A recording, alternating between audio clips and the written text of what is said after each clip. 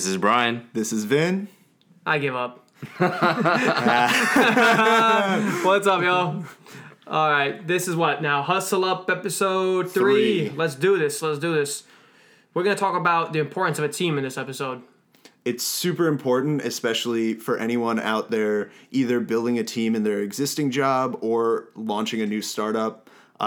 Just from our own personal experience, how important having your co-founders and making sure that the co-founders are the right people are. Yeah, for sure. So, we own now 2 companies together. We've had one that did not make it. We're going to miss that company very much, but it happens. It'll rise from the ashes, don't you worry. Yeah, I believe it will. We'll make a comeback to that, but the reason we believe it actually didn't work out is not because of market demand or, in a sense, or even the product. Even the product itself. I really believe, in my heart of heart, is that it was a team issue. And at that moment in time, so the Cube team has always, just to give people a background, the Cube team has always been the core. Me, Vin, and Brian. It's always been the core. Some have come, some have gone. All friendly, nothing crazy like that. No really bad breakups. But this other company we started, it was actually in the subscription box industry, and it had really great potential. And what we noticed was the problem, looking back on it, that we wish we would have known beforehand, was just the wrong group of guys on the team. And secondly, I think there was too many people on the team. Yeah, I think we started it with 8 people from day one. Yeah. That was just way too much. There was too many ideas floating around. Too many different visions. Yeah, and for sure. In a young startup, when you're developing the core of a business, it gets too crowded. Yeah, right? I mean, what did we have? We had two Facebook marketers, 1 Instagram marketer, a logistics guy, a project management guy, a finance guy, and a tech guy. And who else do we have? And a get things done kind of guy who didn't really have a really solid fit specifically in what his role was. He was just going to be the handyman. Yep. And looking back on this is what were we thinking? Yeah. we had 12.5% each. I mean, it just that was just that's another thing, right? When you have so many guys, how much equity is going to motivate you? Unless you're going to start a multi-million-dollar, potentially billion-dollar company. I mean, that's what we thought, right? That was the initial thought. That was the initial thought. And we had some really top caliber guys on the team. Nothing to them. If they listen to this podcast, they know the talent was not what we were missing at all. No. We were talent stacked. Yeah. We're talking about guys running accounts on Instagram and Facebook that you actually know and probably follow. Okay? We're talking guys that really knew what they were doing. So it has nothing to do with talent. No. It is simply a case of, 1, different people having different visions of where the company is going to be and what the purpose of it is. And 2, the size of the team and coming to an agreement on things. Do you know how much time we spent just in management of all the people? Absolutely. I remember for that one, so I was heading that one particular venture. Yeah, you were. Just following up with people. Yeah, following up with people and keeping on top of them. It was so tough. And when someone's not pulling through, it's easy. People were slipping through the cracks. They were going off, doing their own thing. Their priority wasn't in the right place, and you just couldn't handle it. But in our heads, we thought, this is the winning team. This is how we do it. We throw a ton of people and just with a good access to funds too. Oh yeah. You think about 8 of us sitting on some pretty good savings. The capital is the one thing people have issues with. That wasn't our problem. We didn't have that issue, yeah. We didn't have that issue, man. Yeah. It's crazy. The recipe for success was there, but it just goes to show that if 1 or 2 pieces of the puzzle are missing, everything goes down. Everything goes to shit. Yep. And so that's the reason we want to do this episode on this is lean is good, man. Lean, it really is. The Cube team has always floated around 3 to 4 people, give or take, and maybe 5 at its peak. 5 at its peak, and to be quite honest, it's more than that. It's really hard, in the way that we work specifically. We're really lean, agile, get everything done right as it comes. And that self-accountability is easy to keep track of at the size of absolutely. I don't need to be hey, Vin, where is this? When is this done? We take accountability for what we need to do, and we try to get it done accurately and as fast as possible. I just want to bring up a point to your point earlier. Having too many people on the team, like we spent so much time trying to like select what kind of box we want, what kind of items we want, but we spent weeks when something we could have done, a couple hours. A couple hours, with a simpler vision. And so when you have so many different attitudes, when there's so many different voices and different visions, it's just it gets hectic. So it's interesting though. It's like the concept of keep it simple is not just the business model. It's not just what sort of expenses you have, what sort of services you want to use. It's also your team itself. It really depends business to business, but a lot of times when you're developing the core, when you look at a subscription box company, your main hurdle is going to be advertisement, cost per acquisition, and procurement. And those are not the two issues. It was literally project management and people management. Yeah. That was the hardest thing. It's like, where is so-and-so with this task? I don't know. He was supposed to, XYZ was supposed to happen before I do that, I thought. Yeah. And the communication was very difficult. And some people wanted it to be a get-rich-quick scheme. They just wanted, to just flip it, sell it. While others wanted to build a long-lasting, knowledgeable, like a recognized brand, like everyone knows and loves. I know that's what we were after. Yeah, that's just how we do things, but yeah.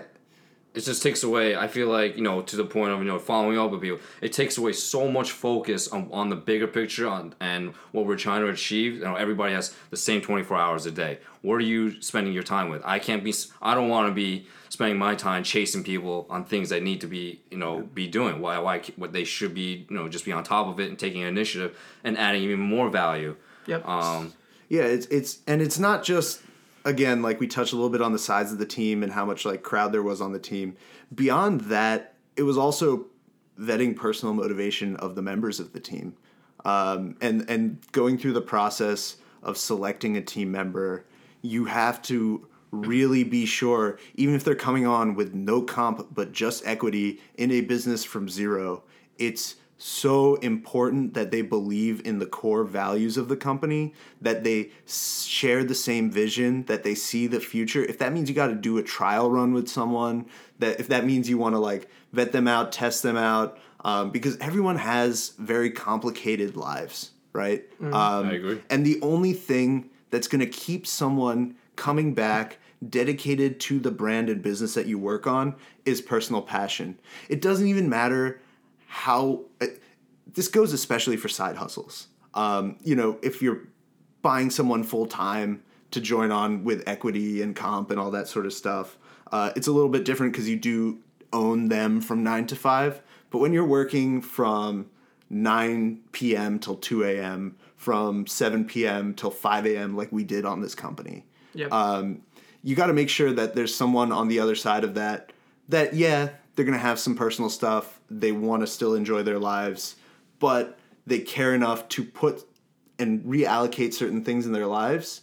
So this way they are going to dedicate the time to it. It's really interesting. So when we had that team together, I'm a big reader of books, and just about every single book I've read on entrepreneurship and starting companies, it's always like keep the most successful companies started with 3 people. One guy, not enough to get the job done. Usually is a good innovator, not a doer. All the guys are doer, not an innovator.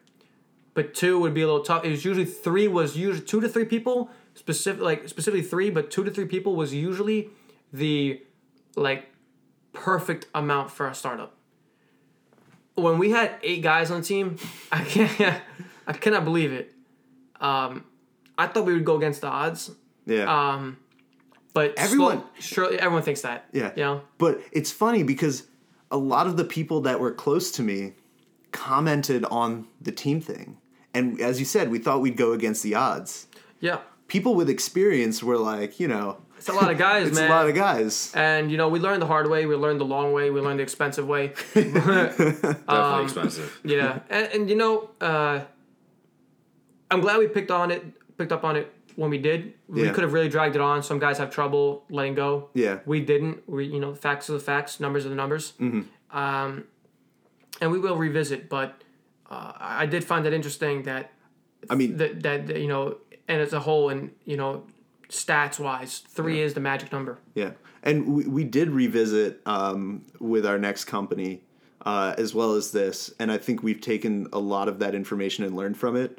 And I really hope that everyone listening learns from our mistakes. Of course. Because this was a very expensive mistake for all of us. Absolutely. But sometimes you don't learn it until... we're still going through it right now. The growing pains are still there.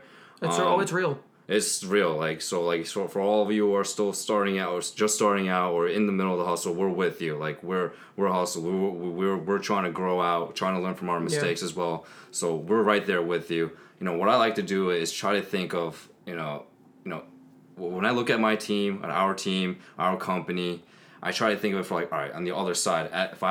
If we wanted to get an investor or a venture capitalist to invest in our company, we could pitch a great product or a great service, but at the end of the day, you're not just you're investing in a product or service, you're also investing in the entrepreneurs.